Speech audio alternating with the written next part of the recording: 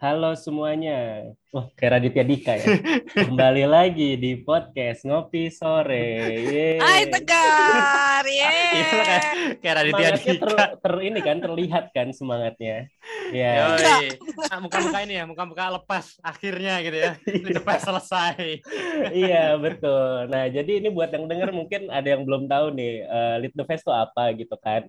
Nah, jadi Hmm. ini tuh kita habis kemarin Pemimpin ID ngadain sebuah event besar ya kepemimpinan Ya. namanya Lead the Fest. Nah, Lead the Fest ini baru aja selesai nih. Makanya kemarin podcast mungkin ada banyak yang nunggu-nunggu kok belum lagi rilis gitu ya. Sekarang nih baru baru rekaman lagi gitu. Nah, Baru-baru lepas beban. iya, dan baru liburan, selesai liburan nih. Yoi. Kemarin sempat Eh, liburan dulu. berapa Pemimpin pembicara? ID. Berapa pembicara total itu Fest? Wah, kemarin Ya. berapa pembicara Mas nih? Mungkin Mas Aji bisa cerita nih. 50-an. 50 pembicara, 50-an. total audiens berapa? Total audience view 200.000 lebih. Wow. Unique view-nya orangnya 85.000. Keren. Se-GBK lah ya kita ya. Satu GBK lah. Iya. Udah bisa close the door lah. Iya, close the door. Digabrukin. Ya, itu manusia kan Mas ya? Bot. Jadi ada campuran. Ada penonton bayaran. Iya. 10.000 penonton bayaran, 10.000 bot. Duh, jangan dibongkar dong. Iya ya, itu manusia semua ya, keren banget dan itu tersebar di seluruh Indonesia. Nah, Iya, jadi kalau ngomongin Lead the Fest ini kan euforianya tentang 17-an ya. Jadi kemarin kita habis ada momen di mana memang kemerdekaan Indonesia dan kayaknya vibes-nya juga masih sampai sekarang nih soalnya di lingkungan RT gue juga masih belum dicabutin sih benderanya gitu. Oh gitu. Ininya upacaranya belum ya? Kalau di RT lo tanggal berapa upacara? Bukan tanggal Di 17 Depok ya. Ini karena di Depok jadi harus dikonfirmasi ya. Enggak kok sama aja kok. Di Depok juga 17 Agustus sama. Oh, kirain beda. Oke. Nah, jadi kalau kemarin LPF gitu ya, momen 17-an itu kan ngundang banyak banget pembicara kayak gitu. Dan kemarin vibes-nya juga ramai banget dari itu CEO juga hadir gitu ya. Dari orang-orang bapak-bapak menteri juga hadir, tokoh-tokoh berpengaruh juga hadir. Nah, kemarin itu bentuknya itu kan virtual ya. Jadi semua itu bisa ngakses nih dari Sabang sampai Merauke kayak gitu.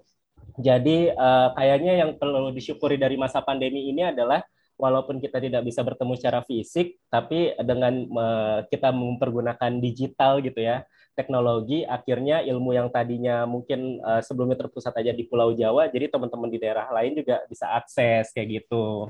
Dan teman-teman masih bisa akses ya, Gar ya? Karena ada di Iya. YouTube-nya Pemimpin ID ya. Jadi yang Betul. ketinggalan kemarin masih bisa akses terus sekarang. Ya. Sekarang Nah, masih di video, tapi akan segera dipindah ke YouTube juga. Wih. Jadi kemarin kita kerja sama video.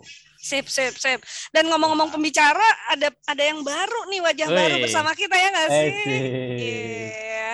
Silakan Siapa perkenalkan dulu. Ada Alia dan Clau. Yeah. Boleh dong. Pemain cadangan. Seperti biasa. Karena satu ada yang terkilir ya. Iya. Ini kemana nih Bapak Zenza ini? Gara-gara kuda ya, mungkin dia cedera ketika berkuda ya. Mana ini Zenza ini? Iya nih, aduh. Karena ada yang terkilir, ada Alia sama Kak Klau ya. Kenalan dulu dong. Nih siapa sih gitu ya? Alia dan Kak Klau. Halo. Sebetulnya kita iya sih pemain cadangan yang kalau dibilang orang baru kayaknya nggak baru-baru juga sih. Kita sih lama tapi lama di belakang layar aja. Lama di belakang layar. Gitu guys. Oke. Oh, sama ya. Jadi selama ini mereka selalu hadir nih, Klau sama Alia tuh selalu ada di dalam rekaman podcast kita gitu. Cuman ya tugasnya adalah menjadi polisi untuk kita yang suka kemana-mana ya ngomongnya. Iya, kurang lebih kayak gitu. Sekarang nggak ada polisinya. Oh iya, terus sekarang kita siapa polisinya? Ini ngomong kita ngalor ngidul. Oke deh, mungkin ini dulu kali ya topik awal dulu nih. Karena ini lagi vibes 17-an, nah kira-kira mungkin dari masing-masing, dari Mas Aji, Mbak Alin, Alia, Kak Klau gitu ya. Gimana sih sebagai anak muda gitu ya, kita memaknai 17-an. Mbak Alin masih muda loh. Alhamdulillah. Jadi bagaimana kita memaknai 17 Agustusan ini nih gitu. Kan mungkin dulu waktu kecil seringnya lomba gitu ya buat dapetin buku sama pensil. Nah, ini kalau kita nih sebagai generasi muda, gimana nih bentuk pemaknaan kita ke 17 Agustus? Mungkin Mas Aji dulu kali ya? Oke, 17-an tuh kalau buat gua dari dulu itu ya, kalau nggak lomba-lomba, upacara gitu kan, dua itu aja gitu. Jadi pasti sebelumnya ada lomba-lomba, terus habis itu ada upacara itu biasanya ngasih hadiah gitu kan, hadiah hasil lomba. Terus habis itu biasanya kalau di sekolah SMA gue itu dulu dilanjutin pensi malamnya tuh. Lu dulu kalau upacara kebagian jadi apa, Ji? Bawa Enggak, Pancasila ya? Gue nggak pernah, soalnya gue telatan. Biasanya Pancasila cuma bawa buku dan ngasih ke guru gitu. Gue nggak pernah jadi petugas yang kayak gimana gitu kan. Tapi ya udah itu jadi bagian-bagian jemputin pembina gitu. Nah tapi kalau di reflect back ngelihat upacara gitu ya, justru itu yang menurut gue jadi kerasa hilang banget sih ketika udah selesai sekolah ya. Bahkan kuliah aja gue udah nggak pernah upacara gitu kan. Kuliah kan udah nggak wajib upacara gitu ya. Dan itu yang kayak dikangenin gitu kan, kayak upacara 17, ngerasain kayak detik-detik proklamasi gitu kan sambil upacara. Tapi walaupun gue nggak upacara, gue selalu nonton tuh upacara yang upacara virtual ya yang ada di TV gitu kan. Nah balik lagi ke yang tahun ini, yang paling gue inget banget dari Lido Fest kemarin ya, selain tadi ya banyak pembicara, itu ada kita upacara online gitu. Jadi kita upacara bareng tuh, walaupun memang simpelnya itu kita nobar benernya gitu ya, nonton bareng upacara di istana gitu. Tapi karena ini kita nonton barengnya itu di Zoom, habis itu di dalam Zoom-nya itu banyak, ada sekitar 200 orang lebih dari Sabang sampai Merauke. Jadi akhirnya kita berasa aja kayak wah gila, gue upacara bareng sama anak-anak se-Indonesia gitu. Jadi itu ngerasain bedanya itu sih. Jadi vibe-nya kalau buat gue itu sih 17-an itu di situnya, Gar. Gitu mungkin gue, Gar. Wah iya kemarin keren banget ya 17-an sama teman-teman dari Sabang sampai Merauke ya, itu mantap banget sih kerasa vibes-nya. Kalau Mbak Alin gimana Mbak? Mungkin bisa cerita juga nih Mbak. Kalau gue dulu anaknya aktivis ya. Kalau gue emang tuh benar. Oh, 17-an demo. Gue dulu. Dia kalau 17-an di depan DPR ini, di depan biasanya. anggota di depan gedung DPR, goyang-goyang pagar. Woi, turunkan harga BBM gitu. Dulu gue kayak anaknya anak ini banget, aktivis banget gitu, yang jadi baca undang-undang iya, kibar bendera iya, terus Mantap. jadi pemimpin upacara iya, kan suara saya lantang gitu ya. Jago banget memang Malin. Pokoknya anaknya Aktif ya. aktif banget. Gue tuh agak nggak mau kalau suruh pegang Pancasila, kayak kurang peran kan ya. Asik. Ingin berperan Apalagi jadi lebih. taksi Tampil, tadi ya. pokoknya harus tampil under the spotlight gitu. Nah, Pengennya lo target utama jadi pembina ya. iya sempet deh kayaknya gue sempet jadi pemimpin upacara. yang lain target utama pemimpin, dia pembina. Pokoknya gue harus gantiin kepala sekolah gue. Gitu.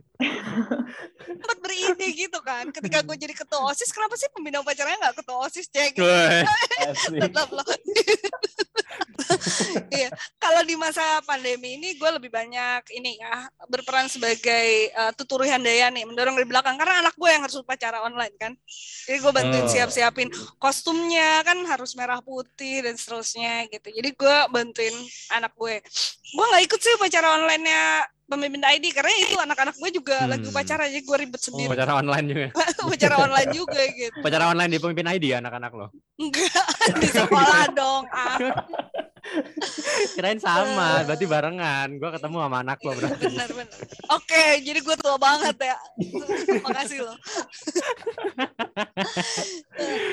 Gitu sih. Kalau vibes-nya sekarang, gue seneng banget sama menang bersamanya Pemimpin ID ya. Kalau menurut gue itu benar-benar itu sih semangat 17-an yang gue rasa kayak iya nih, kita mesti menang bersama, dan kayak ngumpulin lagi semua orang untuk yuk kita lagi survive dalam kondisi COVID ini, yuk kita menang bersama. Gue happy banget tuh lihat hashtag itu, keren banget. Wih, mantap. Thank you.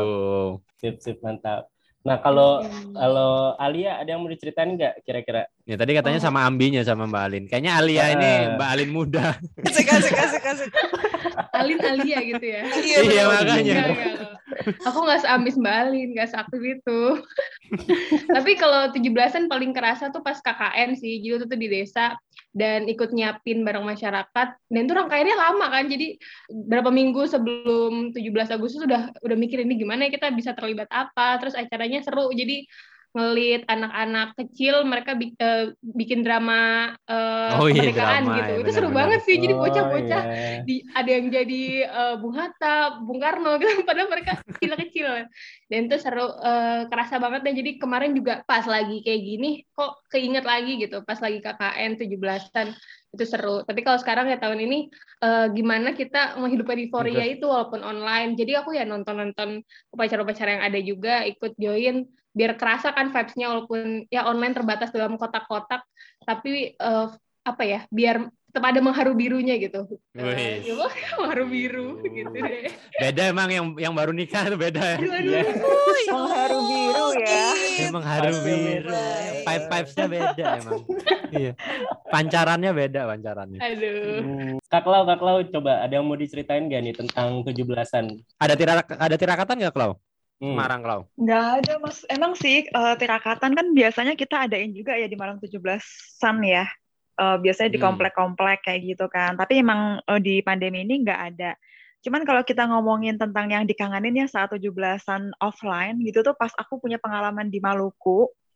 Upacara Maluku. bareng anak-anakku. Iya, waktu Indonesia mengajar itu, Mas Haji. Iya. Itu tuh kayak berasa banget sih ya, kita di perbatasan gitu kan, terus upacara bareng ngelihat bendera merah putih itu, bener kata Alia tadi, mengharu biru. Wah, kita di perbatasan gitu ya, upacara ngelihat bendera merah putih, terus kita kayak merasakan kita tuh masih jadi bagian loh dari Indonesia, dan bahkan aku dan teman-teman muda di sana ya pada saat itu memang sedang berjuang juga untuk pendidikan. Jadi ketika kita upacara tuh ikut merasakan juga ya kayak aura-aura perjuangan kayak gitu kan, aura-aura untuk merebut kemerdekaan atau bebas dari ketertinggalan kayak gitu. Itu sih yang paling mengena ya, pengalaman 17-an gitu sih, Gar. Mantap. Wah, keren banget nih ceritanya. Kalau Claudia kan mengharu biru banget ya sama Alia ceritanya. Sebenarnya kita receh banget ya, Ji ya. Gimana ya? Iya, Ini sebenarnya ya? yang kebanting kita ya. Ngobrol sama Alia sama Klau. Soalnya dulu gue ingat banget kalau 17-an tuh paling nggak mau jadi bagian yang ngikat bendera. Karena pernah ada Takut kebalik. Iya, temen tuh jadi bendera Polandia. Itu diketawain satu lapangan gitu. Gue pernah kok. Gue pernah. Iya loh, itu takut banget sih. Kayak, wah itu sakral kan. Itu nggak mau deh. Paling bagian ya yang figuran-figuran itu oke banget lah ya buat nemenin pembina bawa buku Pancasila. Bawa buku biasanya kan. Kayaknya jabatannya ini deh, pemimpin pasukan paling kanan. Nah itu paling tinggi juga pernah. Pasukan paling kanan tuh gimana? Iya, yang biasanya yang hormat gerak ke pemimpin upacara. Oh iya. Iya, Laporan itu. satu-satu biasanya ya. Iya benar. Iya benar. Itu dulu paling tinggi kayaknya. Sisanya enggak lah. Takut. Oke. Nah, jadi emang kalau dilihat dari pengalaman tahun ini gitu ya, 17-an tadi udah cerita dulu sama sekarang ada yang berbeda gitu ya. Karena kan dulu kita biasa offline, dulu kita biasa ketemu langsung gitu ya, dan sekarang kita harus lewat Zoom meeting gitu ya, secara virtual karena memang adanya kondisi pandemi saat ini gitu. Nah, otomatis memang segala kegiatan pun sekarang kan serba digital ya. Akhirnya hal itulah yang mendorong kita tuh untuk jadi seorang digital leaders nih gitu. Nah sekarang apalagi kemarin Litofest kan bawa tema tentang leading in the new era, berarti era baru di mana memang sekarang itu serba digital gitu. Nah sekarang menarik nih karena di sini juga sudah ada perwakilan dari Diptek ya, yang kita akan wawancarai. Siapa? Alia. Eksekutif Director Diptek. Aduh, gua tuh paling deg-degan kalau mewakili Diptek. Kenapa? Disuruh coding. Soalnya kayaknya gue tuh paling ngerti teknologi gitu, padahal gue gap. Makanya gue paling takut kalau mewakili Diptek itu, aduh. Oke. Nah sekarang nih kita bahas nih tentang digital leader. Nah sebagai orang yang sekarang hidup di era saat ini gitu ya, kita harus jadi digital leader gitu. Nah kira-kira apa aja sih yang dibutuhkan gitu ya untuk menjadi seorang digital leader nih, karena kalau kita nggak bisa ngikutin kondisi saat ini kan kita jadi banyak ketinggalan ya. Nah, mungkin dari Mbak Alin deh boleh cerita Mbak, kira-kira di era saat ini, Nah, di era saat untung ini bukan nih, gua kan. di era digital gitu ya, butuh apa aja sih Mbak kita sebagai seorang digital leader? Nah, Ya. sebenarnya ini yang dari beberapa waktu lalu gue sempat diskusi nih sama teman-teman gue. Kenapa sih sekarang muncul istilah digital leader? What will be different gitu sama leader nggak digital gitu? Leadership is leadership gitu ya. Tapi ya kenapa sekarang ada title-title tentang digital leader gitu? Nah, yang menarik adalah ketika kita bicara mengenai digitalisasi, ini kan teknologi yang akan mengequip kehidupan kita dan aktivitas kita. Emang ada nggak sih yang berbeda sosok leader tanpa digital sama leader yang harus mengequip dirinya dengan ini? Ternyata ada loh, ternyata ada. Salah satunya adalah kalau misalnya tentang melek teknologi itu udah pasti ya. Yang sangat-sangat kritikal adalah ketika kita hidup di dunia digital, teman-teman kan nggak harus ketemu fisik lagi ya, nggak harus ketemu fisik satu sama lain, bisa semuanya dikerjakan dari jarak jauh seperti ini. Pertama yang harus dia ciptakan kan clarity of expectation kan. Jadi yang gue expect dari lo sebagai tim member gue adalah deliver apa, karena lo udah nggak mungkin lagi ngawasin anak buah lo, tim lo dengan pengawasan melekat gitu ya. Kalau zaman dulu waskat tuh, pengawasan melekat. Yang kedua, hal itu membutuhkan yang namanya trust. Jadi trust itu udah jauh lebih besar lagi sih, harus dikasih gitu kan. Jangan udah nggak musim gitu bahwa memastikan orang bekerja adalah dengan cara melihatnya. Jadi udah outcome basis gitu. Apa sih yang berhasil dikasih sama tim lo untuk mendeliver ini? Yang ketiga adalah freedom. Dia ngasih freedom to act yang cukup besar, freedom to think yang cukup besar buat anak-anak ini untuk menyelesaikan problem yang dia kasih gitu kan. Karena lu udah nggak mungkin lagi untuk semua didikte satu-satu kayak gitu-gitu ya. Dan lo harus memanfaatkan teknologi untuk bisa membuat pekerjaan tim itu menjadi co-creation bersama, memvisualisasikan. Jadi digital tools itu menjadi sarana untuk kita memvisualisasikan pekerjaan kita udah sampai mana, kemudian apa yang perlu diperbaiki dan seterusnya. Jadi pola komunikasinya sekarang sedikit berbeda gitu ya. Kalau dulu komunikasinya adalah lebih direktif, kalau sekarang lebih fasilitatif gitu ya, leadernya lebih facilitating, terus proses-proses retrospektif, reviewing itu harus berjalan banget, karena tanpa itu lu nggak akan pernah sensing ada tim lu yang nggak happy gitu kan. Kalau dulu kan orang nggak happy kelihatan kan, ini anak nggak happy nih. Nah kalau sekarang kan nggak kelihatan, orang jauh kok gitu ya. Nah itu harus ada proses yang dijalanin, retrospektif dan review itu harus berjalan dengan baik gitu. Jadi dan untuk bisa menjalankan itu semua dengan menyenangkan, nggak formalitas, ayo kita retro gitu ya, nggak cuman formalitas, maka si digital leader ini harus bisa menciptakan yang namanya psychological safety itu. Orang ngerasa nyaman untuk ngobrol apa adanya sama dia. Jadi justru di kala digital ini mendominasi, teknologi mendominasi, skill yang perlu dinaikin itu justru human touch-nya gitu loh. Lebih human gitu, lebih ngewong-kewong tuh lebih diperkuat lagi supaya balancing si aspek-aspek digital tadi. Kalau menurut gue sih kayak gitu ya. Ini ngomongin digital, gue penasaran deh. Ini gue pengen tanya Tegar sama Alia kali ya. Kalian kan digital native ya. Kalian lahir itu udah ada digital. Kalau gue sama Mbak Alin kan hasil adaptasi dari kita beradaptasi dari yang dulu non digital ke masa digital gitu kan. Nah ngomongin tentang digital leader, gimana sih ini pertanyaan pertama, gimana rasanya jadi digital native? Jadi ketika lo lahir udah ada digital, jadi lo udah kayak nggak ada, lo tidak bisa membayangkan dunia tanpa digital gitu kan. Terus yang kedua, apa makna digital buat kalian gitu? Jadi bagaimana ketika semua ini digital ini tiba-tiba tidak ada gitu? Wah mantap sekali, saya sampai penasaran gak nih, mumpung ketemu digital native nih. Kalau iya sih kayak ngerasain gitu ya. Walaupun mungkin dulu ketika kecil masih ngerasain tuh era belum banyak teknologi, tapi kayaknya waktu SMP itu udah mulai teknologi itu udah mulai banyak gitu. Nah apa yang dirasain sih sebenarnya mungkin ini jadi yang mempengaruhi ini juga ya, mempengaruhi karakter juga. Gue ngelihat anak-anak muda di gue juga sih ngerasa kita tuh jadi seneng suatu hal yang quick wins gitu loh, cepet gitu. Soalnya kan lewat teknologi kan kita jadi serba cepet. Mau dulu orang buat nyampe ke satu tempat, bokap gue tuh sampai lihat peta gitu, ada buku peta ngeliat gitu. Nah kalau gue kan ngapain ngafalin jalan, orang udah ada Gmaps gitu kan. Gue masih punya tuh, beli di Gramedia. Iya. Peta tuh dibuletin ya Mbak ya. Benar. Dikasih warna jalannya yang mau diambil. Nah iya, dan bahkan sekarang tuh kayak suka bingung gitu, kok bawa bapak, ibu-ibu kalau ngobrol ngomongin jalan tuh inget gitu. Kalau gue sih sekarang udah gak ngerasa urgent untuk ngapalin jalan gitu, karena mau kemana pun udah pakai maps gitu.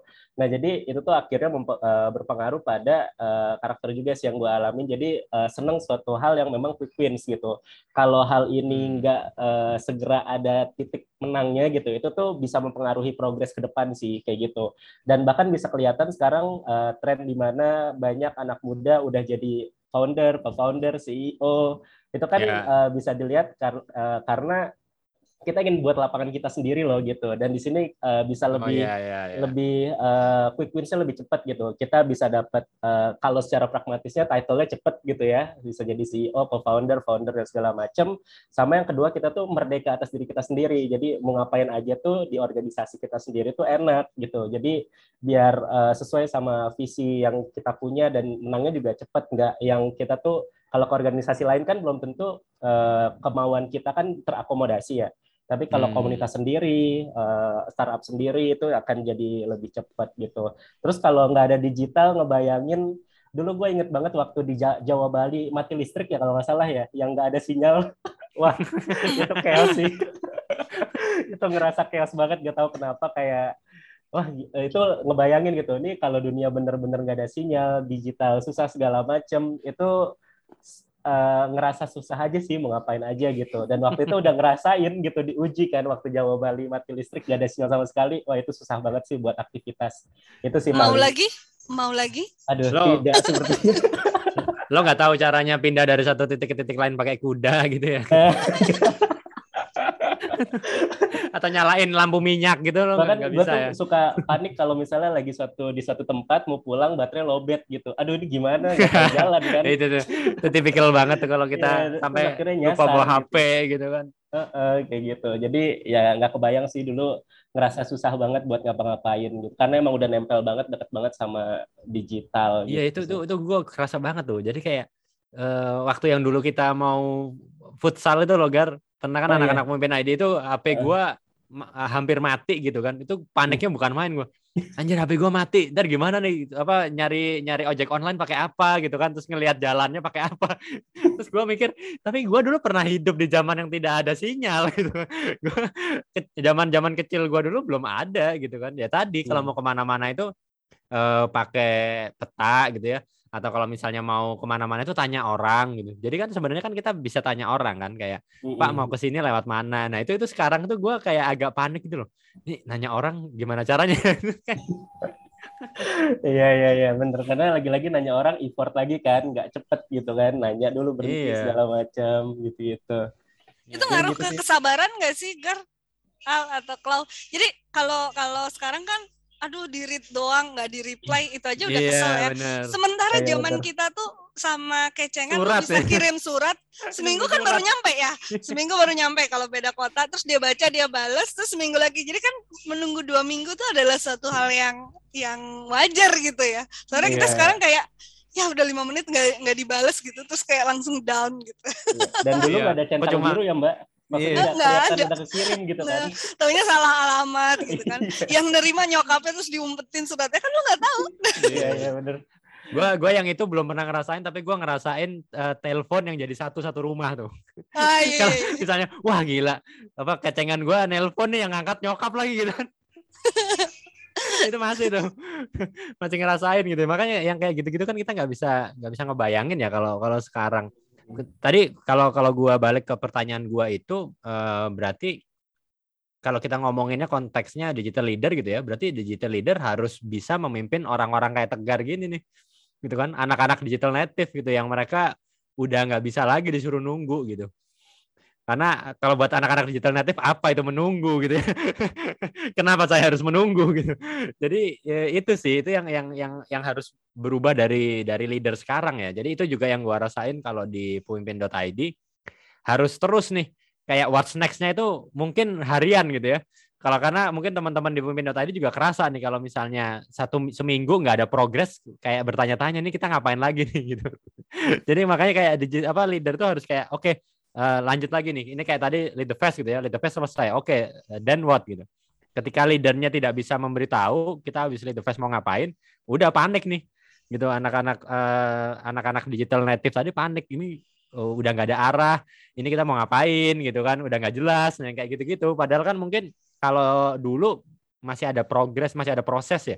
Jadi prosesnya itu masih bertahap. Kalau sekarang udah nggak bisa gitu. Proses terlalu lama ya udah bisa mereka stres atau cabut bahkan gitu kan. Tapi itu harus balancing kali ya, Ji ya. Karena ada hal-hal yang nggak bisa dipaksa cepet ya. Kayak misalnya Ya. lu hamil ya lu nggak bisa akselerasi itu kan ya. 9 bulan ya 9 bulan. Nah, hal-hal itu bini gua terakhir hamil masih 9 bulan sih. Iya, gitu ya. Gua belum nemu caranya buat iterasi lebih cepat. Nah, gitu. Jadi, di dunia ini kan ada hal yang sejenis itu yang lu nggak bisa mengakselerasi itu karena alam bergeraknya seperti itu. Nah, jadi menurut gua tuh ada pertemuan di tengah tuh antara quick win sama long term, karena teman-teman juga akan kehilangan sesuatu kalau nggak bisa menjaga endurance untuk jangka panjang.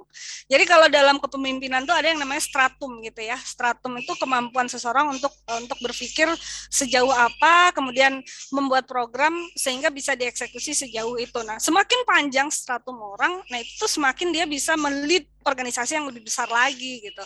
Kayak Bill Gates mungkin sudah merencanakan hari ini 20 tahun yang lalu sebenarnya. Gitu kan. Jadi dia bisa bikin ekosistem ya. Konstipasi teori itu. Bikin virus terus bikin vaksinnya buat naruhin chip kan. Chip ya. Itu udah direncanain Bill Gates 20 tahun yang lalu. Creating ekosistem itu kan bukan sesuatu yang lo akan instantly jadi gitu kan, yang akan setahun jadi ekosistem tuh pasti lebih dari setahun. Samsung untuk bikin ekosistemnya Samsung, Apple bikin ekosistemnya Apple itu kan butuh sebuah perencanaan yang matang, kemudian eksekusi pelan-pelan gitu. Bukan pelan-pelan, artinya eksekusi one by one-nya tuh harus ada. Jack Ma juga membuat ekosistemnya juga kayak gitu. Nah, jadi menurut gue tuh harus ada ketemu di tengah tuh. Quick win aja khawatir nggak sustain kan gitu. Terlalu panjang nggak ada incremental value yang dihasilkan gitu sih. Ya. Tapi memang itu sih yang sepakat banget, tapi kita perlu tahu juga kayak anak-anak muda sekarang itu nafasnya itu lebih pendek gitu Mbak. Jadi tadi ya kayak level of kebosanan mereka itu lebih cepat gitu. Terus kemarahannya juga lebih pendek gitu. Terus kayak kemampuan bahkan dari kemampuan baca buku gitu ya, kemampuan membaca buku, membaca halaman itu juga lebih pendek gitu dari orang-orang dulu gitu. Kalau aku baca orang-orang dulu itu kan bisa baca buku tebel-tebel gitu ya. Kalau sekarang itu udah nggak bisa tuh karena span-nya mereka pendek gitu. Karena udah cepat boring. Nah mungkin itu gimana membalance tadi ya Mbak ya. Gimana caranya pemimpin tetap bisa prosesnya tetap berjalan sesuai dengan sesuai dengan fitrahnya gitu ya. Kalau memang waktunya 9 bulan ya 9 bulan, tapi bagaimana membuat si anak-anak muda ini tetap semangat gitu ya, atau tetap dia tuh tetap bisa catch up gitu. Kalau memang waktunya lama tapi gue bisa terus termotivasi nih gitu. Itu sih kesulitannya digital leader tuh itu ya. Ya, memotong backlog yang gede gitu ya, PR yang besar ini jadi kecil-kecil sehingga setiap satu periode tertentu akan menghasilkan quick win yang everybody happy gitu. Benar banget. Ya tadi sebenarnya sempat muncul juga berarti jangan-jangan emang permasalahan yang sering muncul di digital leader itu adalah sustainability gitu. Karena tadi ya meledaknya emang semangatnya tuh cepat, kayak taktis langsung buat ini itu segala macam. Termasuk kalau misalnya aku kan gerak di komunitas ya, dan banyak ngobrol sama teman-teman komunitas. Itu selalu yang muncul permasalahannya adalah sustainability, funding, antara dua itu gitu. Dan ya funding ini juga mempengaruhi sustainability juga, tapi dan pada akhirnya itu yang jadi masalah utama gitu kan. Nah, jadi banyak banget orang-orang yang ketika dia aku juga ngerasa sih mentok nih itu tuh udah kayak aduh kayaknya susah deh, dan karena mudah untuk membentuk yang baru akhirnya banyak yang berpindah gitu, bentuk baru aja gitu. Aku sih ngerasa kayak gitu ya. Nah, ini kan sayangnya, makanya mungkin startup itu untuk menjadi besar banget sebesar GE juga kan nggak banyak gitu yang bisa survive ke sana kan. Karena tadi mungkin mindset bahwa ini lama pindah lagi, ini lama pindah lagi. Akhirnya lu nggak pernah jadi sesuatu yang besar dan panjang gitu kan. Ya benar. Karena buat sesuatu yang panjang itu tadi butuh nafas yang panjang kan gitu. Nah, jadi kalau misalnya cepet tiba-tiba nafasnya udah habis gitu ya, bikin lagi baru ya akhirnya tidak akan jadi gitu sih. Di situ-situ aja ya. Tapi ini problem Indonesia doang atau worldwide sih, kayak literasi rendah tadi, rentang konsentrasi baca. Untuk baca kayak gitu. Karena itu kalau global kok Mbak. Gua waktu itu penelitiannya itu penelitian global sih. Jadi memang katanya anak-anak millennials dan Gen Z itu memang kemampuan bacanya itu lebih pendek, dan kemampuan menulisnya juga ya. Jadi kalau karena 144 karakter kan menulisnya. Karena udah terbiasa, iya benar, itu benar. Jadi terbiasa bikin tweet kan gitu. Jadi terbiasa yang pendek gitu. Jadi katanya dari pendidikan dunia pun buat ngasih tugas esai gitu ya, misalnya menulis 4 halaman, itu tuh struggle banget anak-anak millennials dan Gen Z itu, kayak anjir 4 halaman gue nulis apa lagi gitu. Jadi kayak gitu. Alia. Iya. Ya aku mau nambahin dikit sih. Sama ntar mau konsul lah, kembalin Mas Aji. Woi, konsul. Ya kalau nambahin di hidup di era digital dari kecil ya, walaupun sebenarnya aku kan 97 ngerasain sih transformasi sedikit-sedikit, udah ngerasain internet dari SD, tapi ya beda kan internet dulu sama sekarang gitu. Nah tapi aku ngeliatnya ya positifnya jadi simplify gitu, jadi nggak semua ribet kayak dulu gitu. Kayak sekarang kita pengennya kalau perlu nggak dicetak ya udah nggak usah dicetak, kita ngapain lagi, mikirnya kan nggak penting gitu. Atau kayak misalnya kemarin nih baru nikah, nggak perlu lah undangan dicetak, undangan digital aja, itu kan simplify gitu. Klau gimana Klau? Kalau aku sih menarik sama yang tadi Mbak Alin bilang gitu, mungkin memang kita lebih suka yang sesuatu yang cepat gitu dan nggak tahan untuk baca lama-lama kayak gitu. Cuman mungkin yang akan jadi tantangan ya di digital leadership ini adalah bagaimana tetap bisa memberikan human touch tadi sih ya yang Mbak Alin bilang gitu. Karena memang kayak misalnya kita aja di Pemimpin ID kan kerjanya online, dan memang manajer kita kan nggak akan mengawasi secara langsung seperti itu ya. Tapi mereka pasti punya ekspektasi terhadap apa yang kita kerjakan kayak gitu. Di sisi lain, manajer kita, para leader-leader kita ini kan mungkin tidak memperhatikan gitu ya sisi-sisi human kayak gitu saat kita berada di situasi yang semuanya serba digital. Mungkin itu sih ya yang akan jadi tantangan buat para leader ya di era digital ini, dan bagaimana mereka bisa menciptakan apa ya iklim yang oke lah, memang mungkin kerjaan dituntut cepat tapi di sisi lain juga tetap bisa memanusiakan manusia. Itu sih kira-kira. Mantap. Iya, kayaknya penting banget ya tentang human touch, terus juga facilitating skill itu kayaknya jadi skill yang penting banget untuk sekarang gitu ya, karena ya kita kan mendorong tim buat bisa bekerja semaksimal mungkin walaupun nggak ketemu secara langsung gitu ya lewat digital.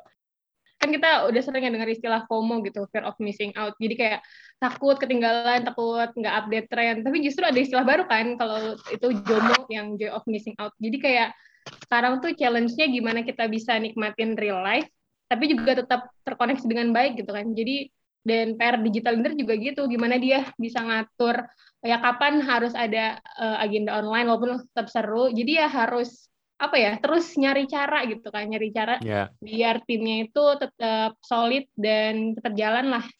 Ya.